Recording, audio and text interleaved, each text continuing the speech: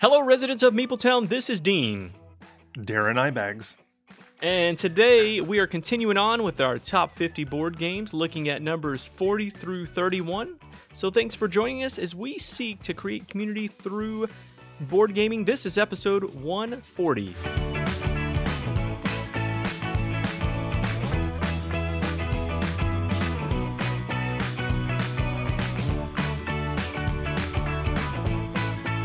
Residents of Meepletown, it is so good to be with you again, both in audio and video form, as we are looking into this second installment of our top 50 games. But I tell you what, it's been a hard road to get here.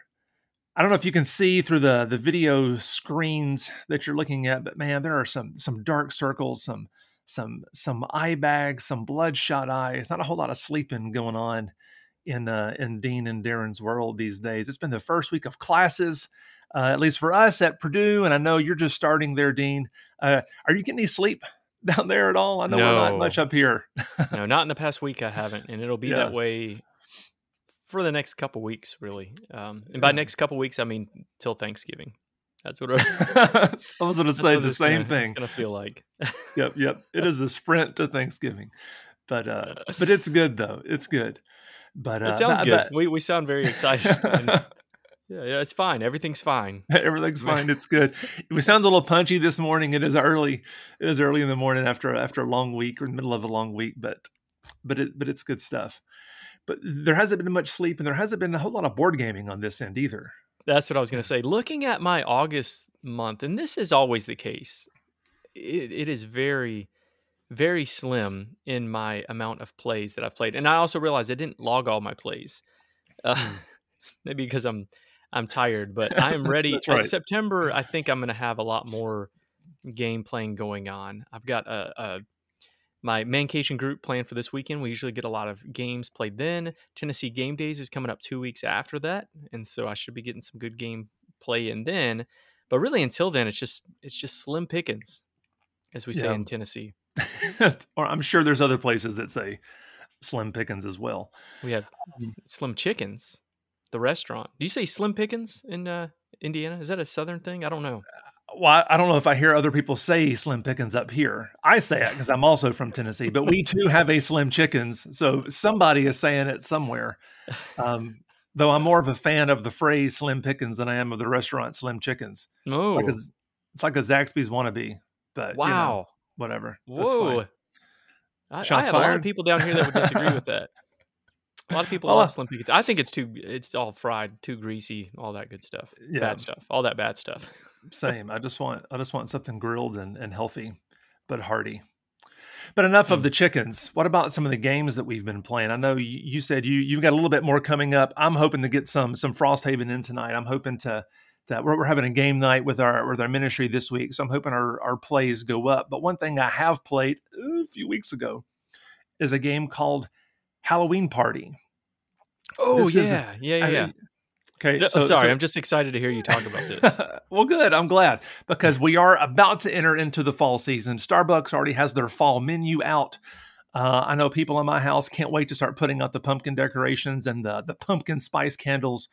And so I feel like it's not too early to talk about a Halloween game. Oh, no. I guess it's never too early, really.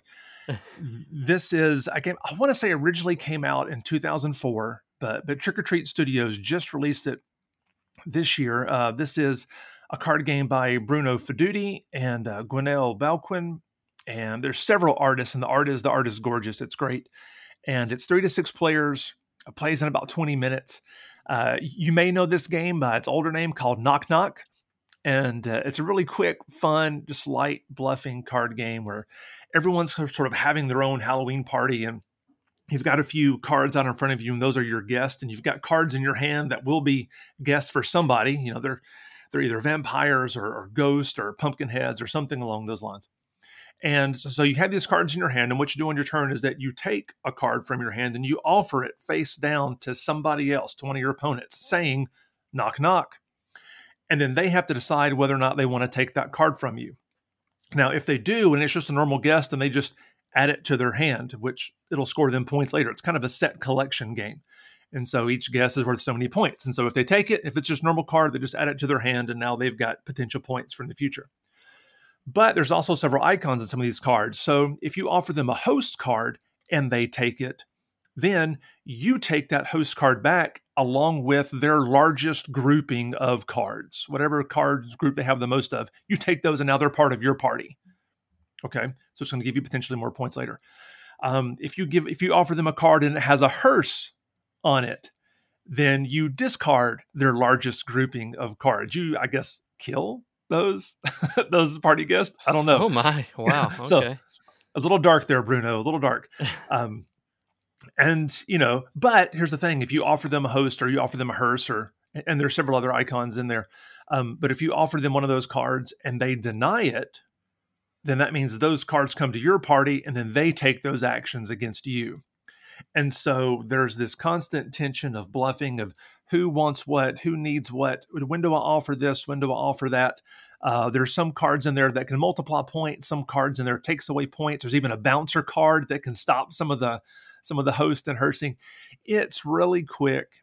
It's really fun. Like I said, the art is amazing and it's really cheap. It's only like $8 to $10.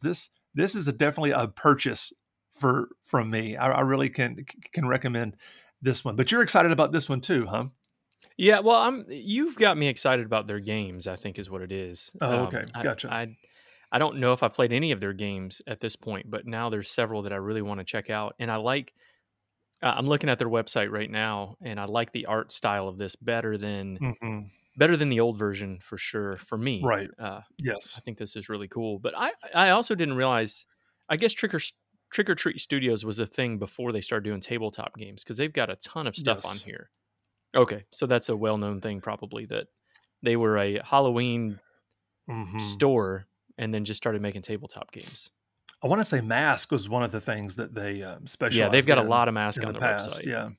Yeah. And so they're putting out lots of games, and not just Trick or Treat games. I think Gold West is one that they've recently put out or are releasing here really soon. So they're trying to broaden their catalog. They have another card game like this. It's also, no, it's not Fiduti. It's Emerson Matsuchi, I want to say, called Tricks and Treats or Tricks or Treats. But I'll be playing that one here soon and probably talking about that in the next couple of weeks. Tricks and Treats. That's right. And who knows? We may even hear about another Trick or Treat Studio game in today's top 50. Wow. Okay. Maybe. Little teaser. We'll have to wait and see. But what about you? What have you been playing here, if anything? It's not on my list because I just said I haven't played any of their games. So. Right. Unique to me. Been playing a game with my son lately. We played this. This has actually been a couple weeks ago. I've played games since then, but I haven't talked about this one on the show. And this is Risk. How about that? I don't know if we talk about Risk much on the show, but this is specifically Risk Star Wars Edition, which is a 2 to 4 is what it says. It really is a head-to-head Risk game, though. Well, I guess Risk is kind of head-to-head. But this is just head-to-head, really a 2-player game is what I would consider it to be, where you are taking, one of the different good, bad sides. You're the Empire or the Rebel Alliance, and you're going head-to-head. And ultimately what you're trying to do is, if you are the Empire, you are trying to wipe out all the ships on the board. And if you are the Rebel Alliance, you are trying to destroy the Death Star. But first, you have to take down the shield generator. And all this is done through dice rolling and card play. You have a deck of cards. You each have your own deck of cards, and I will draw 6 cards, and I'm going to choose 3 cards that I'm going to kind of pre-program, sort of. I'll pick 3, I'll put them face down, and then one at a time, I'm going to be drawing those out, flipping those over, and taking the action. But you've got multiple options, so it's not like you're locked into one thing, especially if it's a card that you couldn't do anything on. You always have something that you can do. Now, you can be, if you're the Empire side, you can be fighting Luke. You can be trying to take out the Millennium Falcon or the other ships. You can use the Death Star and wipe out a whole sector of the board. And there's other things that you can do. But that really is the gist of it. But when you play the card, then you're going to roll dice to determine what happens. And it's really depending on what you're trying to do. So if I'm trying to move up if I'm the Empire, or excuse me, if I'm the Rebel Alliance and I'm trying to get to the shield generator, well, I'm moving my marker up the track. Initially, you only need, I think, 2s to move up that track, and then it gets, 3, 4, 5. Eventually, if they have people in your way, you're going to have to roll 6s to be able to move up that track and destroy the generator.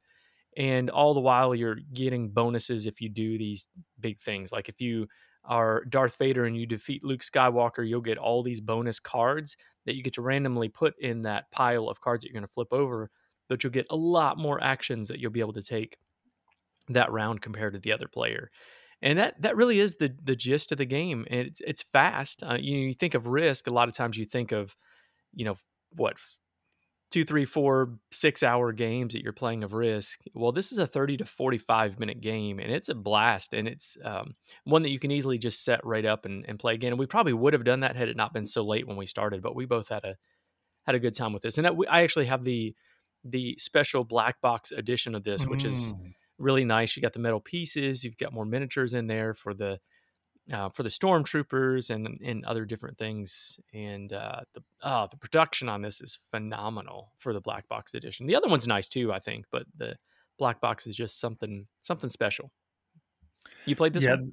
I have. This is one that I do like this one. I absolutely stink at it. I'm terrible. I'm not sure if I've ever won, but my dice rolls never go my way. I have just a regular retail version of this, and it feels like just a regular mass market board game. But man, it is a lot of fun. I enjoyed it a lot. I think. Okay, board game hot take. This tells you how problematic I am. I think I would almost rather play this than Star Wars Rebellion. Whew. I know. Think about that for a second. Our friend Jonathan he just fell over. Okay, well, I'll say didn't this. have time to turn his radio off. He just fell over. I'll say this. I've only played Star Wars Rebellion once, and that was without like all the little special powers, just the introductory game, and it was late at night, and it took forever. And I'm okay with like the hidden movement stuff, but just one-on-one, that's not near as fun.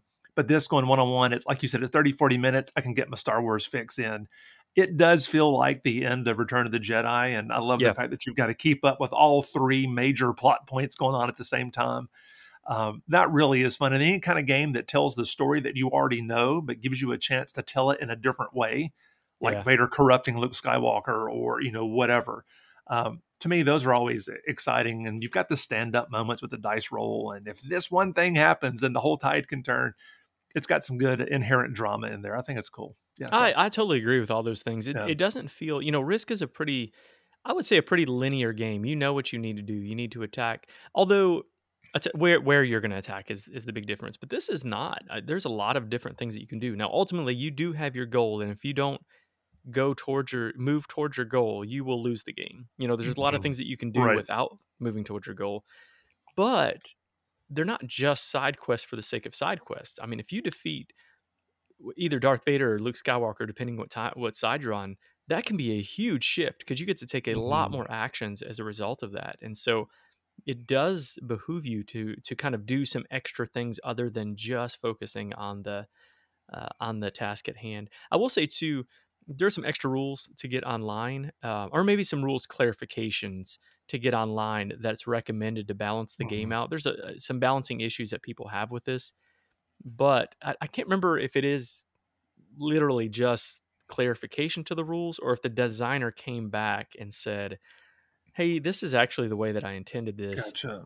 So play it this way and it's more balanced. And so if you have the balancing issue when you've played it, definitely check out the BoardGameGeek.com files, and there's several different areas in there that you can find resources. That's why I always lose. We've never done that. So we got to go back and find the seriously, files. It could very well be the case. It's supposed to be pretty imbalanced if you don't look up those things. Gotcha. Very problematic. Well, there you go. But that's Risk. Star Wars Edition came out in 2015. I don't know if you can still get this. Probably you can still. I think you can, yeah. The black box might be a little bit more difficult to get, but you don't really need that, I don't think. Right, yeah. Yeah, retail's on Amazon, I'm pretty sure, still. So. Okay, yeah. All right, check it out. Now we're going to get to our top 40 through 31 games. Yeah.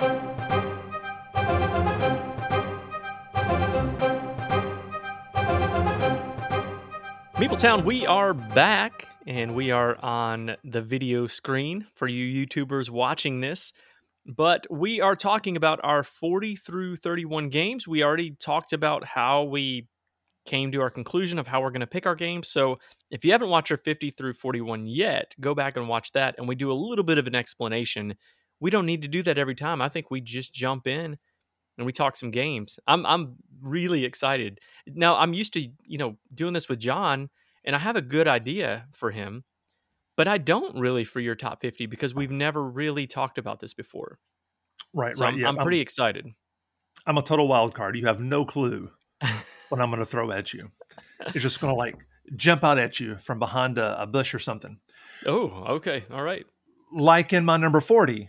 Oh, yeah. Segue. Oh, good segue. You like that. Which is, oddly enough, a train game, which I don't get into, but it's a train game with Cthulhu. Ooh. My number 40 is from 2018. This is Australia, designed by Martin Wallace. Art by James Colmer, published by Shield Mill Games and Stronghold Games. 1 to 4 players, 30 to 120 minutes. This game, I want to say, is like number 698 overall, but it's my number 40.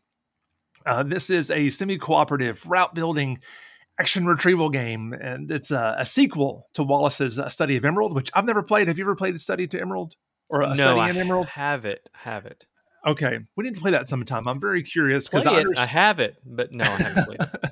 Well, we need to play it because I feel like that's sort of like chapter 1 of this story. This game sort of takes place after that, the fallout of that game in an alternate 1930s universe, and the players are adventurers looking to explore new lands, and they're unfortunately going to discover the old ones down in the outback of Australia. And so in the game, you're using action cubes to lay train track and to move your people around. You're gathering resources, and you're buying personality cards, which give you abilities, and you're building farms, all the kind of typical train Euro-y kind of stuff. But you're also hiring military units, and you're attacking, because eventually what's going to happen is the monsters are going to wake up. Time is a unit, a resource that is spent in this game. So every action you take involves some kind of time. And at a certain point, once everybody spends, I want to say like 22 different time units, the old ones start waking up and they start moving around the board. And so there's these tokens that are face down that represent the old ones.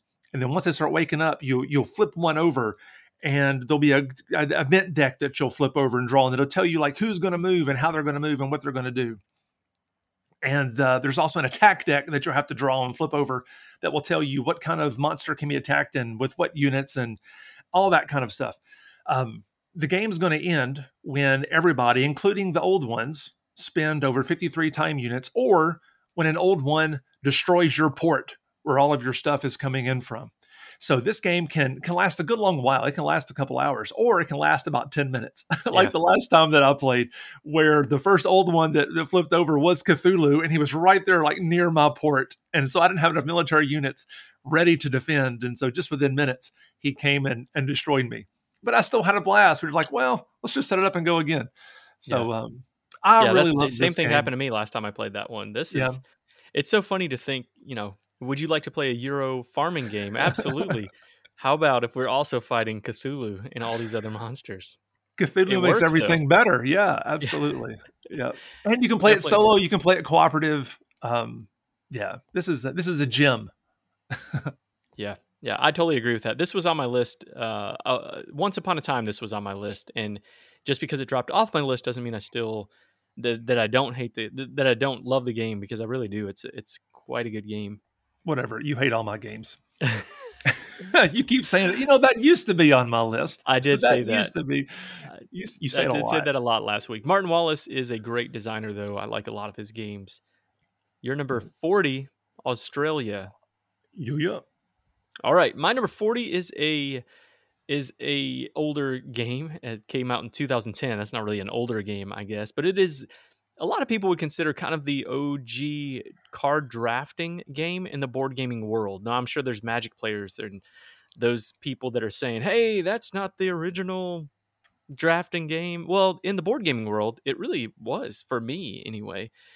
Seven Wonders by Antoine Bauza really was one of the early games that got me into the hobby. And I I've played this multiple times this year, and it just Mm. doesn't change. I still really, really like this game. Now, what has changed this year is I played with the Armada expansion, and that expansion really ramped it up for me quite a bit. I hesitate to say that I will never play it again without that expansion because I won't. I'll introduce this game to other people and not use that expansion.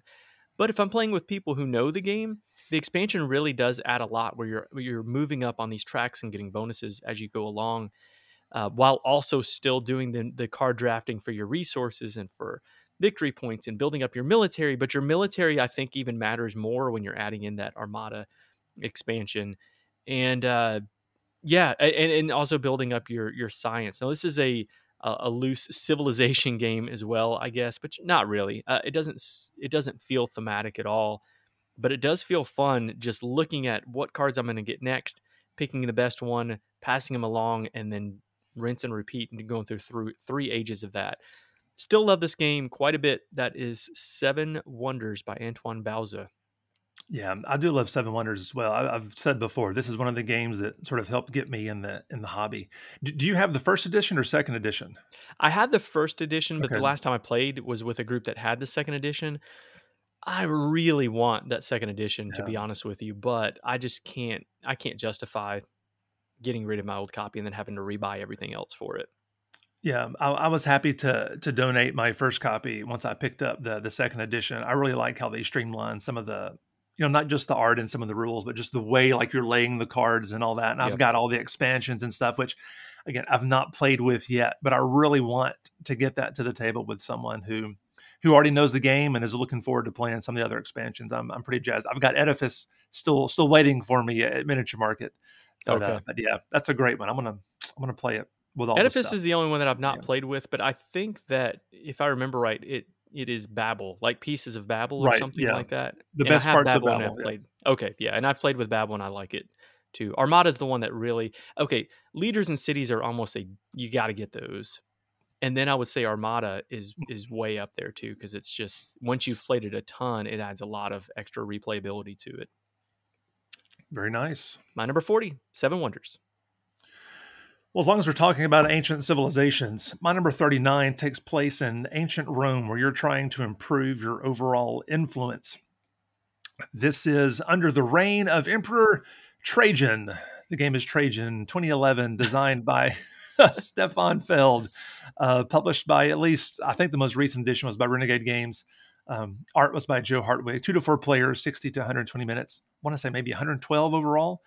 Um, Again, I think one of the main focuses of this game is the Mancala mechanism that's sort of the driving action engine for it, where you're picking up action cubes and dropping them in these various bowls, and whichever is the last bowl you drop a cube in is the action you take, and so some of the actions you're taking are you're gaining influence in the Senate, or you're trading and shipping goods, or you're gaining military dominance in different regions of the world, or you're gathering goods that the people need and giving it to the people because you are trying to be a benevolent ruler. And of course, Stefan Feld game, everything you do is giving you points in some shape, form, or fashion. And I really, just really love this game. I hope that GameFound or somebody picks this up and gives it the Castles of Burgundy special treatment, because it's not the prettiest, but as long as you're doing some Feld games, if you super duper supersized Trajan, man, I think you'll have another big hit on your hand. It's not the strongest thematic game, but the mechanisms really do make sense, and what you're trying to do in the story of the game is fascinating. I love Trajan. Are you a fan of Trajan? How do you like Feld? Yeah, this is a really good game. I like this one quite a bit. It's not my favorite of the Felds. I'd have to go back and look at my list. I think it was a top 5 one though, if I remember right. Okay. It's really good. I think this might have been John's favorite or something like that. It is really good, Oh, and I totally agree with you. I would love to see a Castles of Burgundy esque. Uh, oh, I say that I'm looking at my shelf right now with Castles of Burgundy and seeing how much space that's taking up there. right. I retract my statement. Maybe a deluxe version that can fit in the same size box would be nice. Yes, that would be great. But if it's coming from somebody like um, crap, who did that now? My mind just went blank. Awaken Awaken Realms. Realms, yeah. Yeah, yeah. But if they're doing it, it's not going to be anything small That's true. That's by true. any means. But yeah, but either way, that's my 39 Trajan. Maybe Tiny Epic can. Then it's just not Our the same. Speaking of trading to Japan, my What? nobody was speaking of that anywhere No. really, not even just on our show, but in Good, general. I think good segue. I didn't say this earlier. Seven Wonders. I like to say this, but the rank overall was 89. This one is my number. Oh goodness, 39 is ranked 126 overall. A game by Hisashi Hayashi, and that is Yokohama. Hmm. This is a game that when you look at it, you think, whoa, that is a lot going on the board. And it is. It is. You put out this pyramid of tiles and you are moving around your little tiny meeples, your little assistants. And then your president's going to move through those assistants to a location, take the action based on how many meeples and how much power you have in that space. So some of it comes from the meeples, some of it comes from your buildings that are on those tiles, and your actions can be, taking resources. They can be taking new cards.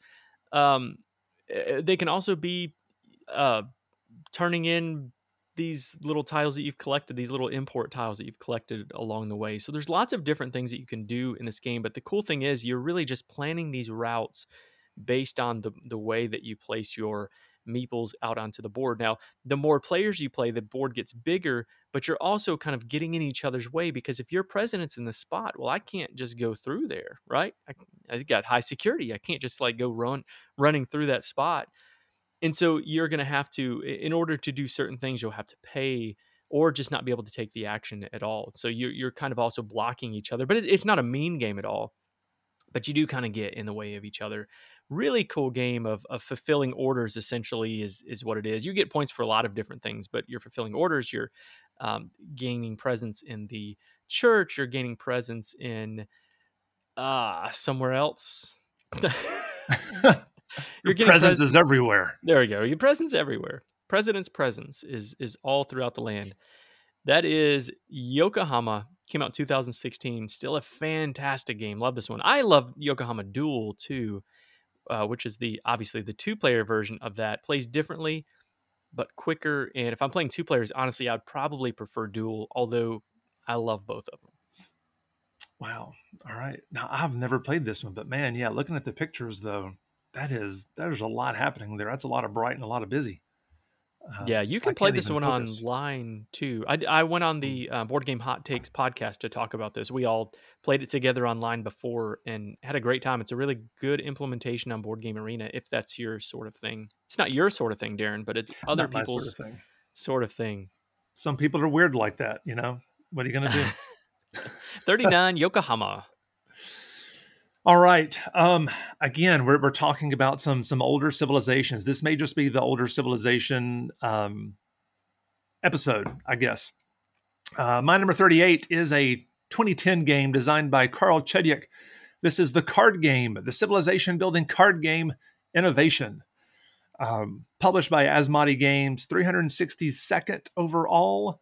And like I said, card building game. I love my card games, especially when you take something that probably could and should be really overly complicated and you boil it down to just a simple card game with lots of depth. I'm a fan. In this game, you're basically drawing cards from different ages of history, and you're trying to gather various things, anything from the wheel all the way to the internet, depending on what age you're finally gathering from. And you're playing those things down to your tableau, and you're trying to score various achievements to win the game. Or if all the cards are gone, to have the most points at the end of the game. And so along the way, you're putting these cards out in front of you, and some of them have these dogma actions that are based on how many icons you have on the cards that you have splayed out in front of you. Sometimes you're splaying them up or down or left or right, and that will change what icons you have. And so whenever you take this dogma action, depending on however many icons you have, will also determine how many of your opponents may also be able to take that action. If they have as many icons as you, then they too can take that dogma action. So it has a little bit of that follow the leader deal. And if there's any negative aspects of that dogma, then again, if they have as many icons as you, then they're not affected by that. And so you're trying to time out when you play certain cards or play them certain ways or take certain actions. And some of these effects can be pretty negative. It can be pretty mean. but it can also be really thinky. And sometimes you'll have these certain powers that just will feel completely broken. And that's okay because there's going to be some other power or effect that will also be completely broken that can kind of counteract that one and do something. And so it's kind of stick it to the opponent Civ game. And there's lots of expansions that go along with this that can expand the world out in various ways that can make it a lot more complicated, but none of that's really needed. Just the base game is enough. Have you played Innovation before? Yes, I have. It's been a long time. Yeah. I've really wanted to play this again. I gave uh, gave or sold my copy to John years ago, Mm. but the Innovation Ultimate really got me interested in wanting to play this again. Now, I did not back this, and I think this is a done campaign if I remember right. Yeah, it was on Backer Kit. It is finished, but I think they still have some late pledges and stuff you can go in and do. Yeah, so Dean mentioned Innovation Ultimate, where they've redone a whole lot of the abilities and the effects, as well as thrown in another expansion and another age in this game. So now instead of 10 ages, there's 11 ages. Um, yeah, a lot there, The which game really goes to 11 now. goes to 11. But the old game is fine, but it really could be a good jumping in point if you don't have it. So you did not back it. Is that what you're saying? I did not. I really considered it. There's just a lot of games out right now. Yeah. There's always a lot of games out. This one didn't grab me a ton when I played it, but honestly, I think if I went back and played it, I would really like it. I recently played not Foundations of Rome. What is it? Oh goodness, the other Carl Chuddick game that everybody Oh, loves. Glory to Rome. Glory to Rome. There we go. Glory to Yeah. Rome. I played that this year with Jonathan and loved that game. I thought Mm, that game was phenomenal. It's impossible to find and probably always will be. I would love to yeah. be able to get my hands on that one, but Innovation, it's I'd like to play it again. I'll say that. And it does say 2 to 4 players. I highly recommend it just at two. Two is plenty for that. So yeah, looking for a quick Civ card game that you can be just as mean and thanky as you want. Check out my number 38, Innovation. All right, my number 38. I don't know why I have a hard time counting, especially when you literally just said the number. I wasn't sure who went first on this. So my number Yeah, we mixed 30, it up. it is my 38, right? Yes, my number 38 is another popular game. I didn't realize how so many of my games are pretty high up there on the BGG ranking list. I Is guess that a I'm humble just, brag? Is that what that is? I am a follower of the crowd is what it is. I need to get some new material. This is 133 overall Luke Laurie game. That is Dwellings of Eldervale, which comes in a really Hmm. small box, the size of some people's houses. Really, this box is gigantic. And you are laying out a tile map, hex tiles, putting those out there, and you're going to be visiting those locations by putting your meeples out onto the board. So this is worker placement, but also more. So you worker place out there, you put that out, your meeples out there, take the action, and then eventually you're going to have to recall those. And when you recall them, you're going to hopefully be able to place those out on other worker placement spots, and then keep doing that until you have built all of your settlements, all of your dwellings in Eldervale.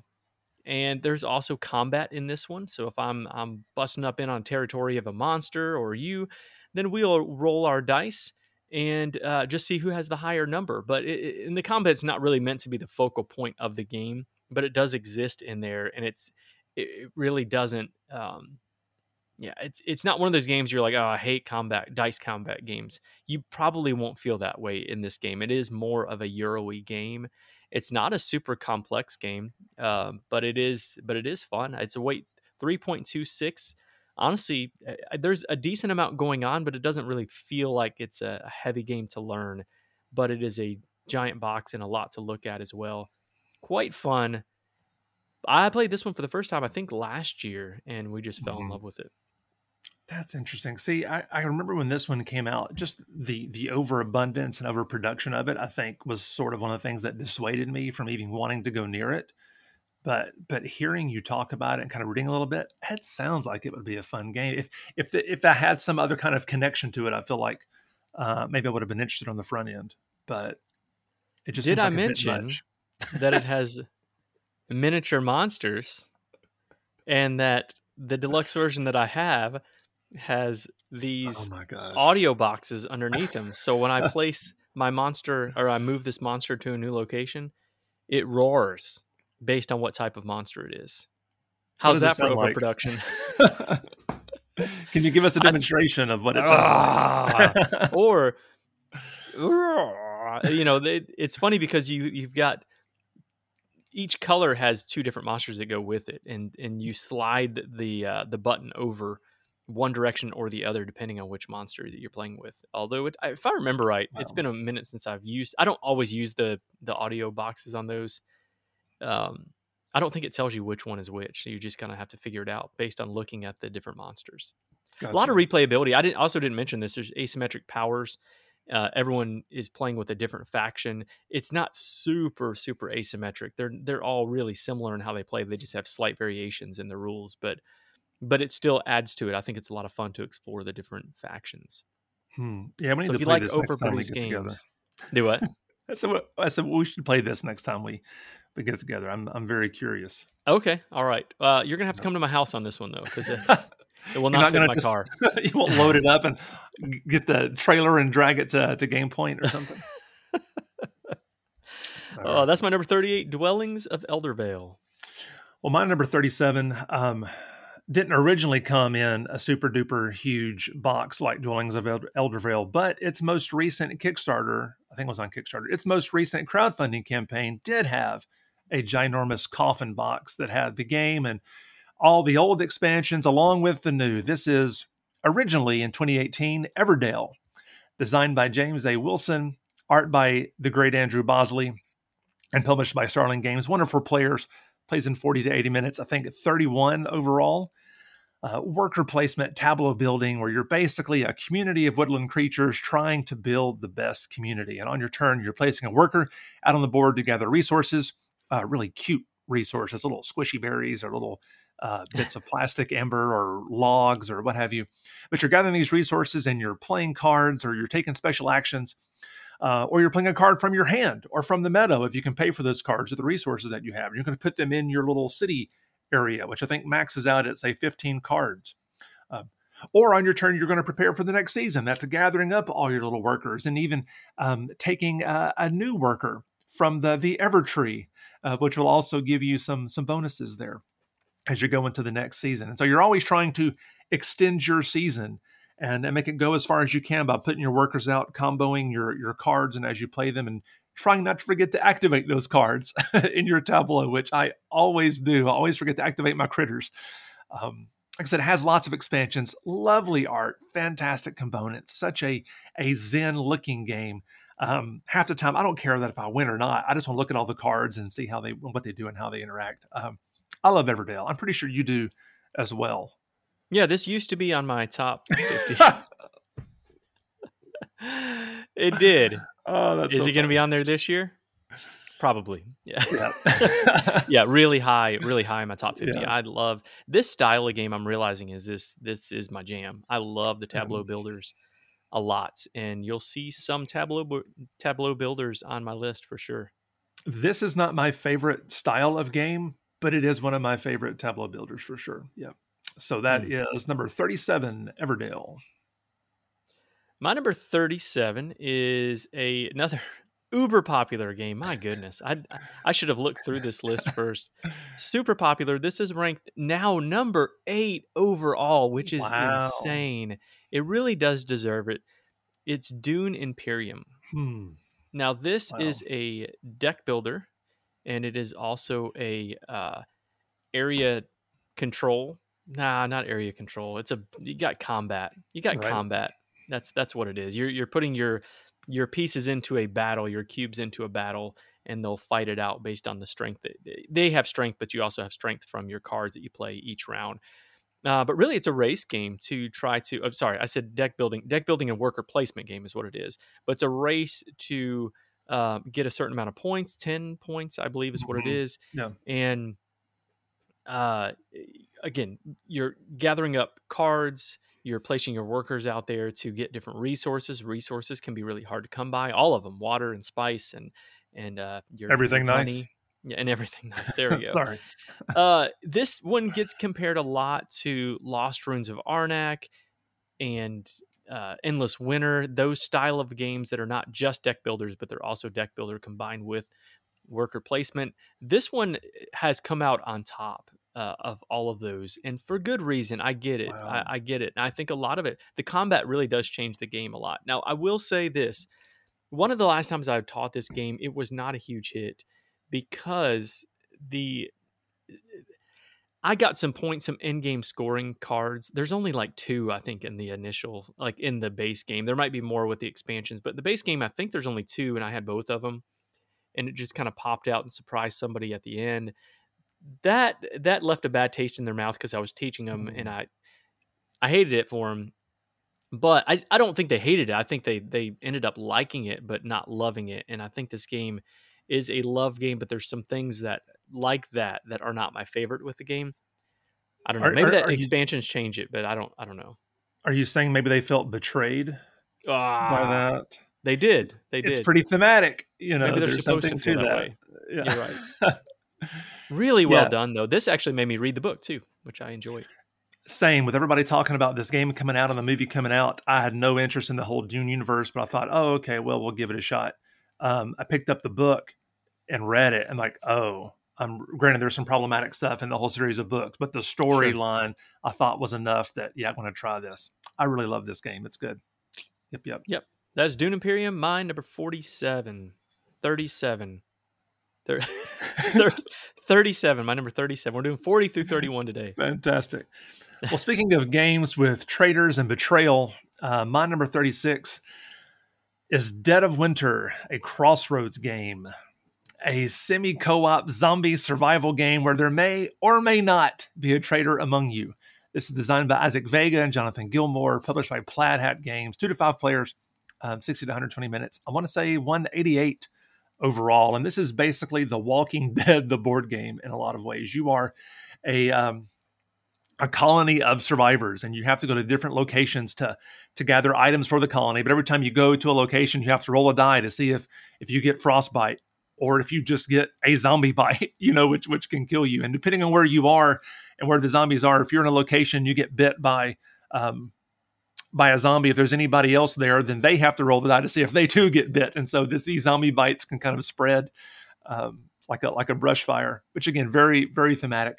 You also have these events and things that will come up that you're all trying to contribute to, whether you have to gather so much fuel or food or whatever, and everyone has a chance to contribute, but you do that doing that face down at the end of the round. You're going to check to see if everyone contributed what you needed to survive. And if somebody didn't, or somebody slipped in something there that was wrong, then you've got a traitor among the group. But you don't always know if you have a traitor. And so there's that constant tension. You don't trust people the entire time. And oh yeah, by the way, zombies are trying to overrun your locations. And there's so much drama and there's so much tension in this. And it's so fun. Again, I'm not huge on zombie stuff, but I absolutely love this game. Are you a Dead of Winter fan? Oh boy, am I. You're going to hate me though that I say this. It used to be on your list.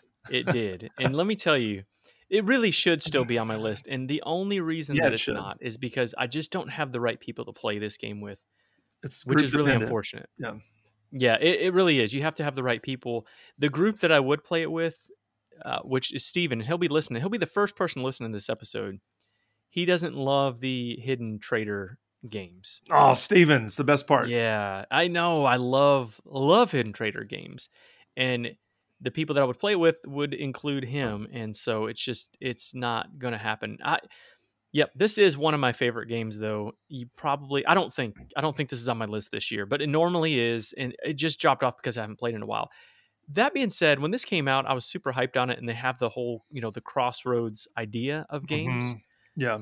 That has not panned out the way that I had hoped that it would. Unfortunately, there's the Gen 7 game Freelancers that is out now, I believe. Mm-hmm. I think there was another one that I'm missing in there. But the one I was going to say, Forgotten Waters. I love Forgotten Waters. That's a fantastic game. The other ones I've just not played. I would like to, but I think I had something different in mind of how those were going to work out. Yeah. I've not been really interested in those as I love the Crossroads system in this. And I know some people don't, but I love that element of the person to your right flips over a card and they read it. And depending on what happens on your turn, they may or may not interject this story element, which I think always involves these really interesting ethical and moral decisions. Hey, you found a group Yeah. of survivors. If you bring them back to your thing, you're going to have to feed them. Do you do that? Because if you do, then if you can't feed your people, then the zombies come in. So, or do you just leave them behind, let the zombies eat them? So you have to have these kinds of conversations as a group. I love it. It's so good. I would like when you're in town, maybe even next time. I would like to see if we can get a group to play this game. Honestly, That'd be Jamie awesome. Jamie Epstein, maybe he'll play that with us. Local guy, listens to the show, good friend, and I think we might be able to convince him to play this with us too. That would be awesome. Oh, this is Yeah. such a good game. Great pick. Yeah, it is. It is a zombie killing, story driven Euro game. My number 36, Dead of Winter, a Crossroads game. What All about you? right, I want to change my list now, You but I should. won't. I'll stick with my chunky games that I got. My number 36 is a bit of a tricky one. This is in the Clank universe. I specifically put Clank Catacombs down here, which is the one that just came out last year. Clank is another deck building game, similar to like a Quest for El Dorado, where you're moving around to different locations. But in Clank, what you're doing is moving around and you're trying to collect. You're getting points. You're going to collect an artifact. Once you get an artifact, then you got to get out of there. You got to get out of Dodge, and so you got to go back up to the surface. And everyone else is trying to do the same thing, but they can't unless they get an artifact too. So they need to also get an artifact to go back up to the surface, even if they don't make it all the way out.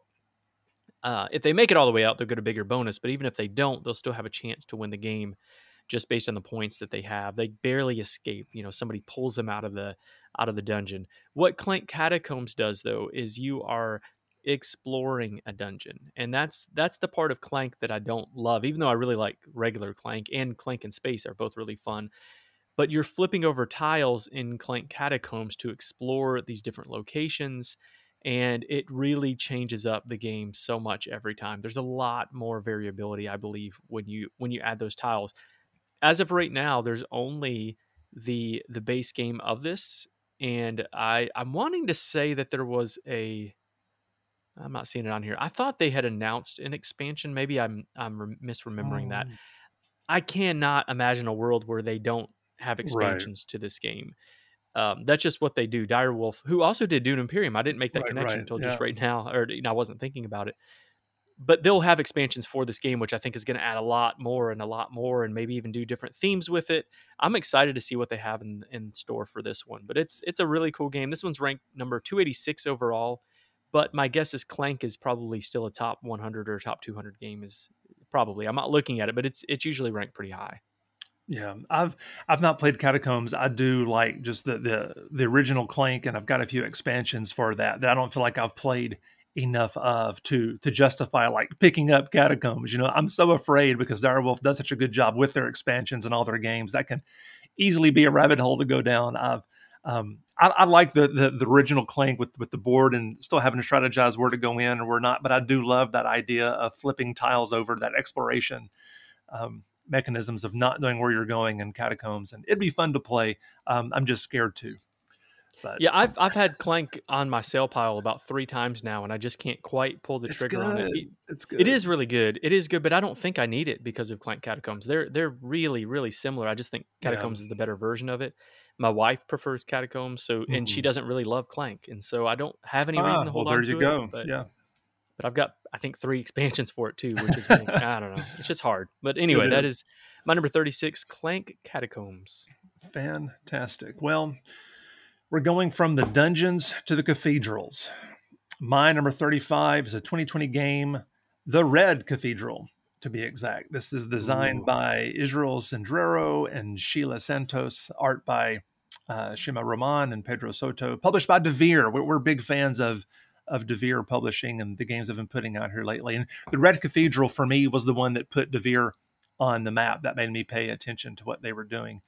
In this game, you are construction teams trying to build St. Basil's Cathedral in Moscow. And the sections of the cathedral are made up of these cards, which changes depending on the number of players that you have. It'll determine like how many cards and in what row that they're in. And On your turn, you can like claim a section of the cathedral that you're going to try to build. And of course, each section is going to be worth so many different types of points. And the more sections of the tower you finish, the more points you will score at the end. And you can also score points for putting these really neat components, these decorations on the cards on the sections of the cathedral that you build. And all of this stuff that you're trying to do takes money and it takes resources, which you acquire from the main focus of the game, and that's the main board is divided up into a rondel, and this rondel is divided into sections, and each section has dice that, based on the pip values, you will move them around the rondel to take certain actions. And then once you do that, you'll roll that dice or die, and you'll leave it there, for someone to use on a later turn. And you can also gain favor from the guilds that give you special actions and abilities and resources. And it is such a clever game. I love games that are set in some type of historic, especially a geographic location that either I have visited or would like to visit one day. And I'm a sucker for cathedrals. And so the Red Cathedral was a big hit with me before I even opened the box. So this is such a good game. And you like this one as well, don't you? Don't you, Dean? I do. I do. And I'm also excited to get White Castle to be able to talk about that at some point. But yeah, Red Cathedral is a fantastic game. I don't know if it's my favorite. No, I don't think it is my favorite of their games, but it's up there. It's really, really good. It is very good. Yep. That is my number 35. I don't know if I said it. 187 overall. My number 35, Red Cathedral. All right, my number 35, speaking of places that you have gone or places that you want to go, my number 35 is Project Elite, where you are trying to stop the invading forces of aliens coming to your base. Is that a place where you've been? Go to space? Is that what you're saying? You've been there? I want to go. I want to go to space. Oh, okay, got you. And get attacked by aliens. Although these are some pretty nasty aliens in this game. They're bad aliens. They give aliens a bad name for sure. Project Elite has some similarities to Zombicide. This is a Command Games game. Come on. Where you are trying to fight off these alien hordes. Now you have different scenarios that you are in. So one might be that you are trying to collect specimens so that you can study them, and so you have to go out and collect specimen and bring them back, or you might have to destroy the nest, or there's lots of different things that you can do in this one. But here's the trick: it is a real-time game. It's real-time in the sense of I am rolling dice as fast as I can, similar to Escape Curse of the Temple. Rolling dice as fast as you can, moving, fighting off monsters, fighting off those aliens, gaining weapons, and you're searching just like you would in Zombicide, gaining better weapons to be able to complete your task. And then even after you do that, you do this in 2-minute stints. So I go hard for 2 minutes, take a break, breathe for a minute, and then go back at it for 2 minutes. Even after you complete the scenario, you have to make it back to the base, which is sometimes the tricky part because you only get 8 rounds to be able to do this. And so you're fighting as hard as you can, and even if you can't get back, if you do all that and can't get back to the base, you're still going to lose. Really fun game, big hit for my family as well. If you like real-time games, if you like Zombicide and you like real-time games, this is a absolute no-brainer. If you don't like real-time games, you still might like it, because I've played with people who don't care for that style but still really like this game. Big hit with a lot of different types of gamers. Rado really likes this one. Tom really likes this one from Dice Tower. So I hear good things. Yeah, I think a lot of people I'll tell you, I think you said that real-time games they have the ability to hit a lot of different types of gamers, even though a lot of people don't like the stress that comes along with a real-time game. Like my wife doesn't like that kind of stuff. But Escape, she loves Escape. We can all play Escape, Curse of the Temple. Really like that game. I've not played this one, but does she like alien themed stuff?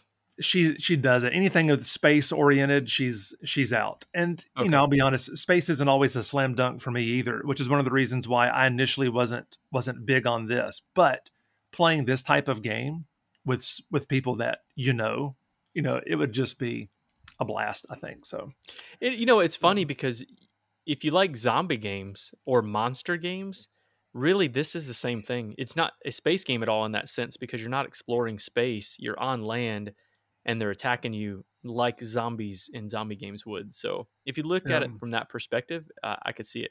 I really like Escape Curse of the Temple. I prefer this Mhm. to that, but both of them are really fun. Yeah, That that's good is stuff. my number. I gotta look it up again. Good grief! My number 35, Project Elite. It was also six. Oh goodness, 679 overall on BGG. Gotcha. Well, all right. Well, speaking of fighting monsters and that might show up one day in your nightmares, my number 34 is a Trick or Treat Studios game designed by the good doctor, Reiner Knizia. This is Nightmare Productions. Although in this game, you're not fighting off nightmares. You're actually auctioning and bidding for them. This is this is a 2 to 5 player game. Lasts about 60 minutes. 926 overall, but I really hope this one climbs up the charts a little more because, again, it's an auction game where you're trying to earn the most points by making the most money and by trying to make the best or sometimes the worst horror film. I think originally this was, I want to say, called Trum Fabrique, and it was also there's another more recent version, maybe in the 90s. It was based in Hollywood. Either way, movie game. Everyone has these different movie cards that you're trying to make. You're trying to build a different type of creature feature, and you're trying to recruit different creatures for your film. Um, Sometimes you're trying to bid on creatures or locations for the film to be filmed on, or certain types of directors or musical conductors or cameo appearances or contractors.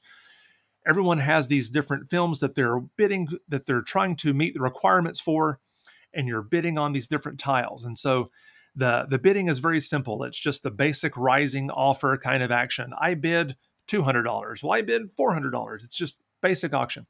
But whoever wins the auction divides the money that they pay equally among their opponents. And whatever is left over that doesn't divide equally goes on to the next tile along with the next grouping of things that you're bidding on. So the pot kind of gets better and better, a little sweeter and sweeter. There's various movie awards you can win along the way by being the first person to have this kind of monster in your movie, the first one to do this with this kind of a director. You know, you have various awards you can win. You can win like best picture at the end of the game. You can also win points for having the worst picture with like the lowest rating of all the movies in the game. Just love the tension of this that's involved in the bluffing. And one of the best parts is when you're done filming, when you're done completing the requirements for that film strip, you can put it aside and then you can tell everyone the story of your movie. You know, this is the creature from the deep that starred a werewolf that had this kind of director, and it's just a lot of good bidding fun. You've not played this yet, though, have you? No, no, but I've been looking up pictures, and I gotta say, I was gonna ask you if it's a gruesome style, like artwork style or anything like that is gruesome. No, no more than say you might think like a 80s campy horror film VHS box kind of deal. It's not, you know, they're like little creepy monsters or what have you, but there's no blood, there's no gore, nothing like that that I can recall. It just looks like it could be. It's more Okay, campy than anything. you need to do this. Maybe not now, but at some point, look through the images of this game. The Brazilian edition of this game is called Chine Pipoca. Is the best I can pronounce that. Chine Pipoca. Okay. Okay. The art on this is phenomenal. Oh my goodness, it's so amazing. The art for the different films that they have, it's like Forrest Gump sitting on his bench and a T Rex from Jurassic Park is about to eat him. You've got Sloth from Goonies in the pose of American Beauty, like Oh, the that's the funny. front. Is it American Beauty? I think that's right. With like the rose petals and all that. You have Gotcha. the Men in Black holding a alien like Ghost, like the forming the pottery of Ghost. You know what I mean? Like Mhm. it is. Oh, and one more. This is the The Shining, the Jack Nicholas from The Shining with his Uh-huh. head through the door of one of the doors from Monsters Inc. it's so That's funny. Now, it's now so none of insane, but I love it. now none of that's going to be in Nightmare Productions. That's going to be one of the other versions of the game, like Dream Factory or Hollywood Blockbuster or something. But and all of those are out of print, or like you said, maybe in another country. So don't get too hype about those pictures. But if you can track that down, I'm sure that would be Too late. I'm exciting. hype. I'm ordering it from Brazil. Go for it. Is it language independent? Is there reading on the cards that I need to? As far as I know, just the titles of the Yeah. movies and things. That would be yeah. There's icons that kind of tell you everything else, but yeah. Okay. All right. I'm pumped. I'm gonna leave this up on here. We're gonna see if we can find this one. Alrighty, a good campy horror movie bidding game from The Good Doctor. That is my number 34, Nightmare Productions. Yes. Sorry, I stole your thunder on that. I'm sure that game is No, fine. not at all. Okay, my number 34 is I'll go through this one pretty quickly because I just talked about the real-time version of Zombicide. How about we talk about the just Zombicide? Okay, like not real-time version, but just plain old Zombicide. Actually, Zombicide Black Plague is what I'll talk about. Maybe Zombicide Green Horde. I didn't order any of the white, whatever that one was called. I forget what it was called. The newest version of that. But Zombicide Black Plague is what I'll talk about. It's a medieval version of Zombicide where you are chucking dice to beat zombies. You have all these different scenarios you're trying to do, going to collect these different items or, trying to get out of Dodge or whatever it is. Lots of different scenarios. Ultimately, though, you are going around searching buildings for better weapons, better items, and then you are going around defeating zombies.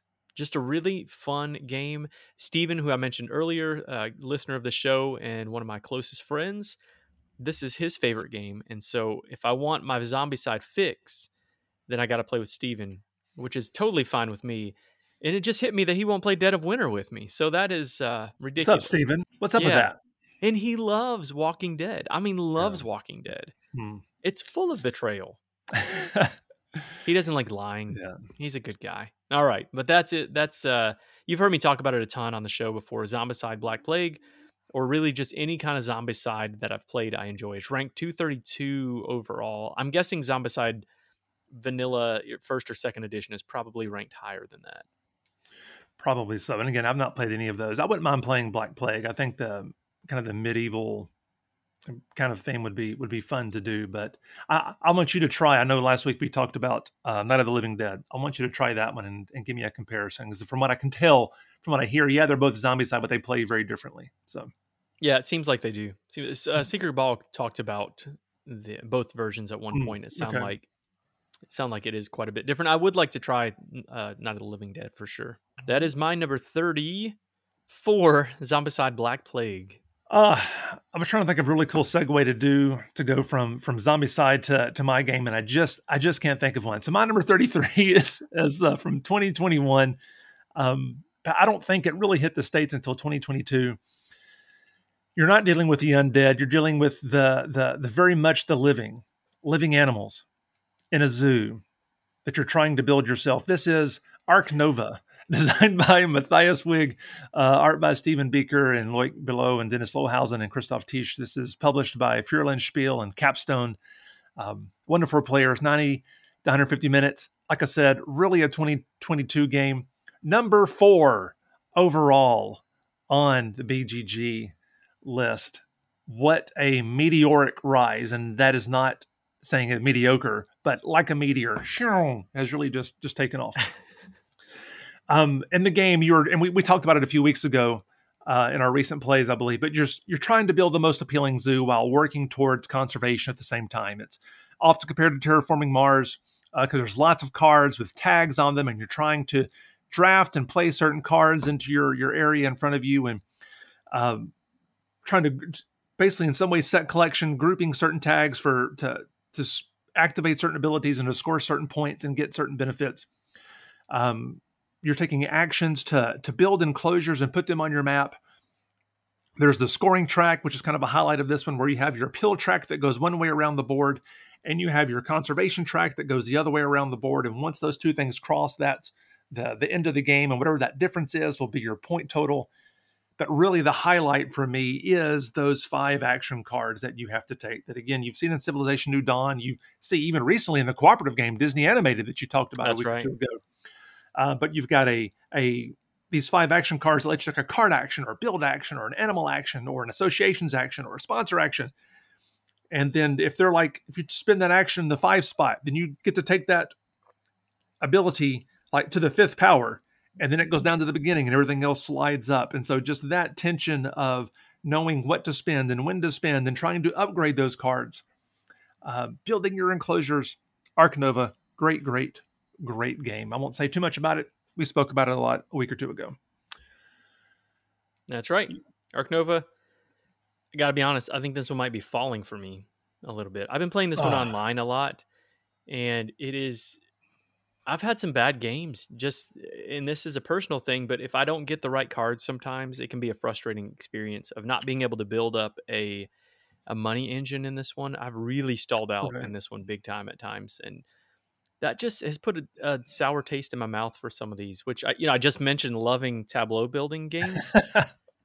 But some of them, like this and Terraforming Mars, have fallen for me a little bit. Still really enjoy them. They're fun games. I mean, I'm playing Ark Nova all the time. It's just not quite as strong as I used to like it. Yeah, no, I get that. I know that's a problem for some. Part of me feels like I wonder if I like the tactical nature of trying to pivot and when to cut your losses. I like that so much because when I come into a game, I don't come in with a strategy. Like I'm clueless. So knowing that anybody can get screwed by how the cards come out takes some of the pressure off of someone like myself. And so I'm totally fine with this isn't working. All right, let's do something else. It can be frustrating for sure, but that has yet to at least put me off thus far. But that is my number 33, Ark Nova. All right, my number 33. Also, that one's ranked pretty high too, if I remember right. Is it top 10 yet or up there? What, Ark Nova? Yeah. Did you not hear me? I made a whole big deal about it being number 4 overall. Did you just zone out? I got a text. I'm sorry. I looked at my phone. Oh, that was bad radio there, Dean. Dude, come on, be bad better. Friend. What are you talking about? I know it. I know. Number 4. That's nutso. Okay. All right. Now you can tune out while I'm talking. This is the number 116 overall, the OG, some would say, of the deck builders. That is Dominion. Still one of my favorite deck builders with so many combinations of cards that you can put together. You're going to play with 10 different cards that you're going to be able to buy and put into your deck, and those will change dramatically every game as you put in different sets. You can play, I don't know, billions or trillions of different combinations that you can play. And I just played this one recently, and it did not disappoint. And it wasn't even like my favorite combination of the cards that were out there. It was just I really enjoyed this one at all different player counts. But basically, you're going to be buying cards and putting them into your discard pile. Whenever you get through the cards of your draw pile, you'll shuffle all those up and then start all over again. And in this game, you're trying to get the most points, and the game triggers by the amount of different piles of cards that are gone, or if you get rid of the province deck or the whatever the next one is after the province colony, I think is what it is. Got me. I think that's right. But I play with lots of different sets. I actually stopped after guilds. I think may have been the last one that I got. And there have been, I don't know, 6 sets or something since then. Guilds this is the last one we're going to do. And then since then, it's just been every year still. And it's too much to keep up with. And I've heard great things about the new sets. I don't know if they match up with the first edition cards that I have. And I don't really, like Seven Wonders, I don't have a desire to go back and rebuy everything to get the second edition. So I'll stick with what I got. Dominion's one of those that I played. My first deck builder that I ever played was Star Realms. Okay. And so after that, I want to try Dominion. And so I borrowed it from a friend. I broke it out trying to teach it to my daughter. We got to like the first round or two. I'm thinking, this is boring. You want to just play Star Realms? She was like, yeah. So we put Dominion aside and we played Star Realms. That's as far as I've ever gotten with Dominion. I know I know there's so much love for it, but I feel like there's just too much that, at least again, just the base game, it took me too long to kind of get anything going, and having just played Star Realms, which felt so much smoother and faster, I've not really done a whole lot with Dominion. Yeah, I get that. And there's a lot of people that are in that camp of not really caring for Dominion. There's also a lot of people that will say, if you're just you just got to buy the money cards and then you can buy all that up. And, Right, and I get right. that. I get that. Even if that is the great strategy to do, it's not the way that I play. It for me, the fun is the exploration of Yeah, trying to see how the different cards combo with each other. So, yeah. which also means I lose this game a lot because I'm not necessarily going for the peak strategy on it. But Right, right. yeah, No, I think that you should give this one another chance. Although I don't know if you need to. I mean, it is a pretty simple deck builder. There's there's lots of those out so there, I many guess. good. Yeah, you've already talked about one. So you're putting this above Dune Imperium. Yeah, I am. I am. And part of that is because I can play this with anybody. Mm, It's a lot easier to get to it's the true. table. I think Dune Imperium is not as good at 2 players, whereas Dominion you can play it all player counts. It doesn't really change that much, and it's so fast. Every turn is so fast, and Gotcha. Dune Imperium it slows down a little bit for sure Hmm. at different times. If you say so. Ah, you have to stop the deck building part to do like making decisions This about is your worker true. This is placement, true. and It is also not a when the pure battle deck builder. happens. Yeah, Yeah. All right, grandfather. yeah. Old Man Dominion, my number 34. Nope. No. Ah, dang it. 33. My number 33, Dominion. That's fantastic. Speaking of corn, my number 32 is this is a 2012 game. This is Zulkan, the Mayan calendar. Did I know that you liked this game? I don't know if I did. I don't know. I don't know if we've ever really talked about it before. This might be the heaviest one on your list so far. I don't think so. Oh, okay. Might I've- not be. Might not be the yeah, heaviest one on we'll double your check. list. I want to say Ark Nova is heavier than this one, but I could be Oh, wrong. you're probably right. That could But be the case. but no, this was the first T game I ever. As a matter of fact, this could be the only T game I've ever played, to be honest. But again, designed by Simone Luciani and Danielle Tascini. This is art is by Milan Vavron and published by CGE. 2 to 4 players, 90 minutes. Number 57 overall. A 2012 game is still hanging in there, right in the middle of the pack. This is a dynamic worker placement game.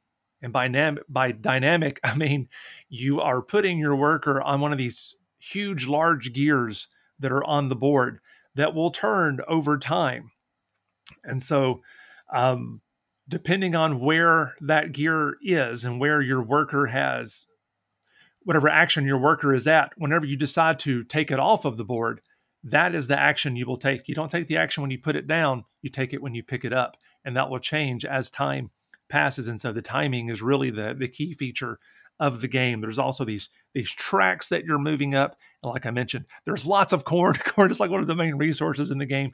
And there's also crystal skulls. And so I I think of this game every time that you see the movie like Indiana Jones and the Crystal Skull, whatever, that whole time period and area of the world. The history behind some of that is really fascinating. Some of the cultural stuff around this is fascinating. The components in the game, the crystal skulls, the gears are just super cool. Really just enjoy Zulkan, the Mayan calendar. You said you didn't know that I liked this one. Are you a fan of this one? I enjoyed this one. I've only ever played this online.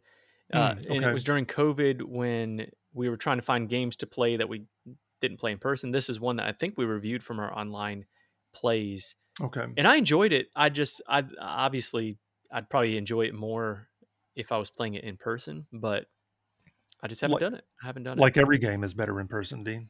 That's right. What's better, this or Indiana Jones and the Crystal Skull? Everybody kind of hates on that one. I still enjoy it. And they'll take about the same amount of time to play, or to watch. But I'll go with Zulkan if I had to choose between the two. Okay, we might have lost some listeners if you went the other direction on that one. That is my number 32, Zulkan, the Mayan calendar, better than Indiana Jones Crystal Skull movie. My number 32 might be our first overlap here. This was on your list crossover. from last week. Yeah, a little crossover action. This one's ranked 30 overall. And it is a game that came out in 2014 by Reiner Stockhausen. That is Orleans. Orleans. Orleans is a bag builder like Darren talked about last week, and much better with the Geek Up bits that you can find on the Board Game Geek store. you are drawing the tokens out of your bag, putting them on your player board, and then eventually taking the actions once you've filled up those spots, building up new, putting new tokens into your bag, but also moving up on tracks that will give you different bonuses and help you get points and all that stuff. You're exploring around a map, all kinds of cool things. I really enjoy just the base game of this one. I'm totally fine with that.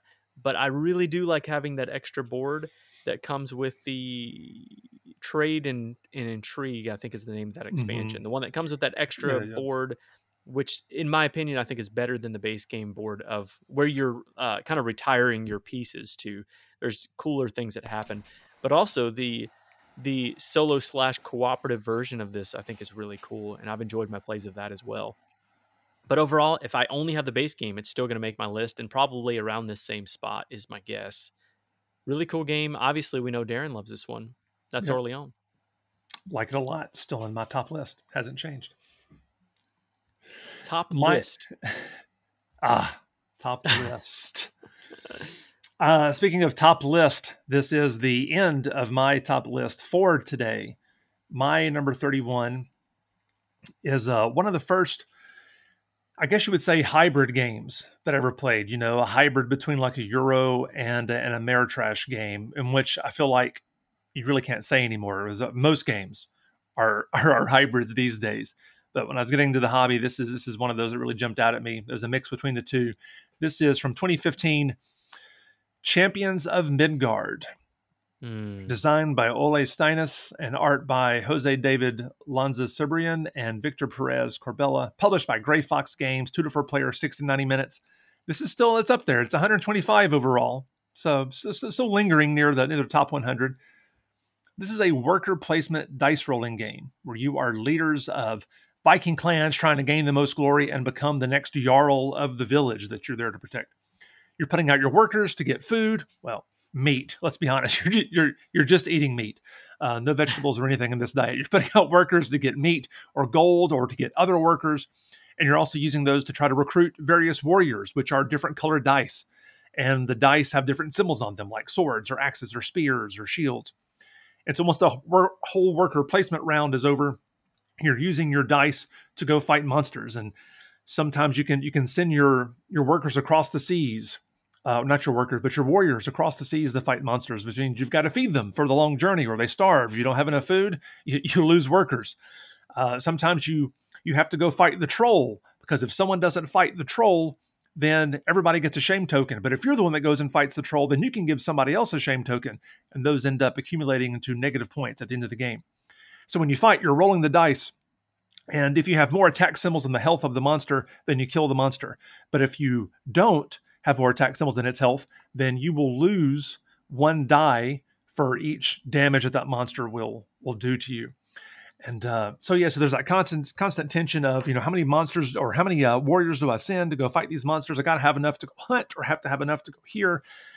And there's expansions that most people will say are necessary. I don't think they are. I'm fine with the base game, but the Valhalla expansion is helpful because it lets you take those Viking warriors that were killed in battle, and you don't just lose them to the supply. They actually go to Valhalla and they can do things there to gain you glory in the afterlife. And so at the end of the game, whoever has the most glory wins, because that's what life's all about.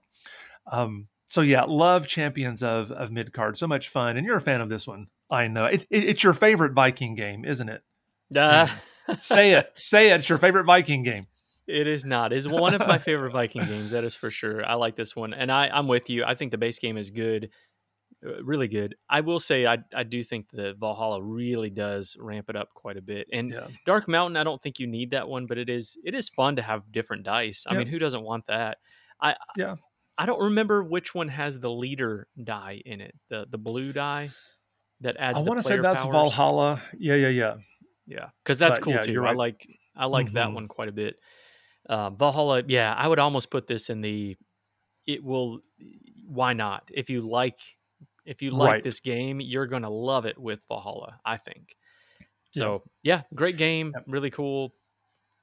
Yep. And there's more coming out in this world. We mentioned before, September 5th, in theory, on Kickstarter, Gray Fox is coming out with 2 new games in this world: Reavers of Midgard, the card game, and Clans of Midgard, which is a roll and write game. So we'll see what we make of that when that hits. But that is my number 31, last of the day, Champions of Midgard. Great pick. Used to be on my list. My number 31. My number 31 has been on my list for a while. Probably up in higher positions than it is right now. This one is Underwater Cities, which is, I'm trying to find out the date of this one. Came out in 2018, rank 42 overall. So I'm sticking with the everybody loves these games. Underwater Cities is a tableau building game that has not fallen for me like some others have. For some reason, I don't really know why. Maybe it's a little bit different because this one you are placing workers cards out onto a board and onto these different locations. Either it's red, green, or yellow. And if you place them, and you have to place a card with that, if you place the card that matches that same color, you're also going to get the bonus that's listed on that card. So there's some strategy there with how you are the cards that you are keeping to be able to play out that. You want to give yourself some options is what I'm getting at. And you are building these underwater cities. You're building these domes. You're going to be building these different buildings around that. They're going to be an engine building for giving you money and giving you plankton and giving you steel, and you're using those resources for a lot of different ways, a lot of different things, often building up more things onto the board. But you're also able to trade those in with different cards.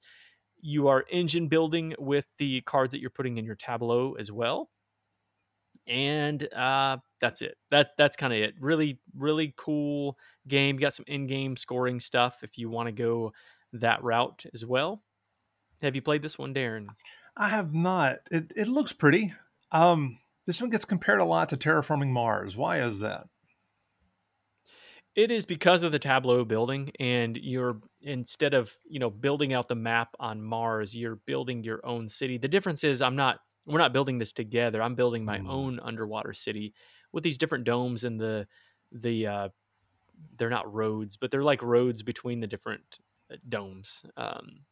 So I guess that's where the comparison is. I've compared them before in the past, and I one time said Terraforming Mars was the better game. I have shifted. I think Underwater Cities is, and I play them both a decent amount too. Yeah, even online, I played this one on Yucata pretty often. Yeah. And if you know the game well, it's done really well on there. Have you played this one in person, or has it just been digital? No. I played this one a lot in person. Okay, yeah. I was going to say because it's. Go ahead. Sorry, I was going to say there's Geek Up bits for this one too, with the different resources that are really pretty. But it'd be really hard to learn how to play this one online for me because I struggle with difficult games just learning and only playing them online. Gotcha. Yeah, just looking at some of the pictures, it looked like it had some nice components. I figured that would be part of the draw for you. No, it looks good. It looks fun. Yeah, and you might be looking to the dual layer boards come in the expansion. You don't have to have the expansion. It is nice having the dual layer board so that stuff doesn't get moved around, especially because you have to stack discs on top of each other, the tiny ones, and those can get knocked over sometimes. So, gotcha. I recommend it, but you don't have to have it. It's fine either way. But you recommend the game regardless? I would hope so, since it's my number 31. Underwater Cities, which is a game by Vladimir Suki too, which is a wonderful designer. Somebody I enjoy a lot of his games for sure. And that is going to do it, right? That's it for this episode where we are cranking through these 50 games. Got through 40 through 31. Obviously, next is 30 through 21. We're going to put that out next week. Now, the video schedule of this is a little bit later. This is, as we mentioned earlier in the podcast episode, a crazy busy time for Darren and I. So I can't say for sure when the video of this is going to come out. Hopefully in the next 2 weeks is my guess, but we'll see. It won't be a year later like the last top 50 videos, right? It will probably not be a year later. So anyway, that is episode 140. If you want to get in touch with us, you can connect with us through all the social media outlets on Instagram and Facebook and X at Meepletown Games. You can go to the Board Game Geek Guild 3407. I highly recommend getting plugged into the Discord channel where we have lots of good conversation going on there about board games and and board games and non-board game related things. Lots of fun conversation happening in general. It's become one of my favorite social media places to go these days because we're interacting with people every day and sharing love for something that we all enjoy, which is board games. Yep, I And haven't been in there in a while, but I hope to get back in there this week now that things are slowing down a smidge. yeah, and sit tight. If you've sent in some questions, we've had some questions sent in through meepletownmail@gmail.com. Keep sending those in. We are not going to hit those up until we get through this list. So if you've sent something and you haven't heard us ask a question, that's why. So in about a month, we'll start getting back to those questions. And until next time, thanks for coming down to Meepletown. Later. Okay, Darren, I got a joke for you. Bring a it. little different. I hope so. I'm not even going to give you context before I ask you this. All right. Okay. Which Dune character loves donuts? Which Dune character loves donuts? I got no clue. Duncan, Idaho. Wow. Duncan? Yeah, good. One of our favorite places, right? Dunkin' Donuts? Or it's just Dunkin' now. It's not Dunkin' Donuts. It's just Dunkin'. Yeah. They're too cool for the donuts. They're more than donuts. Very nice. Clever. Are we going to end on that? I hope not.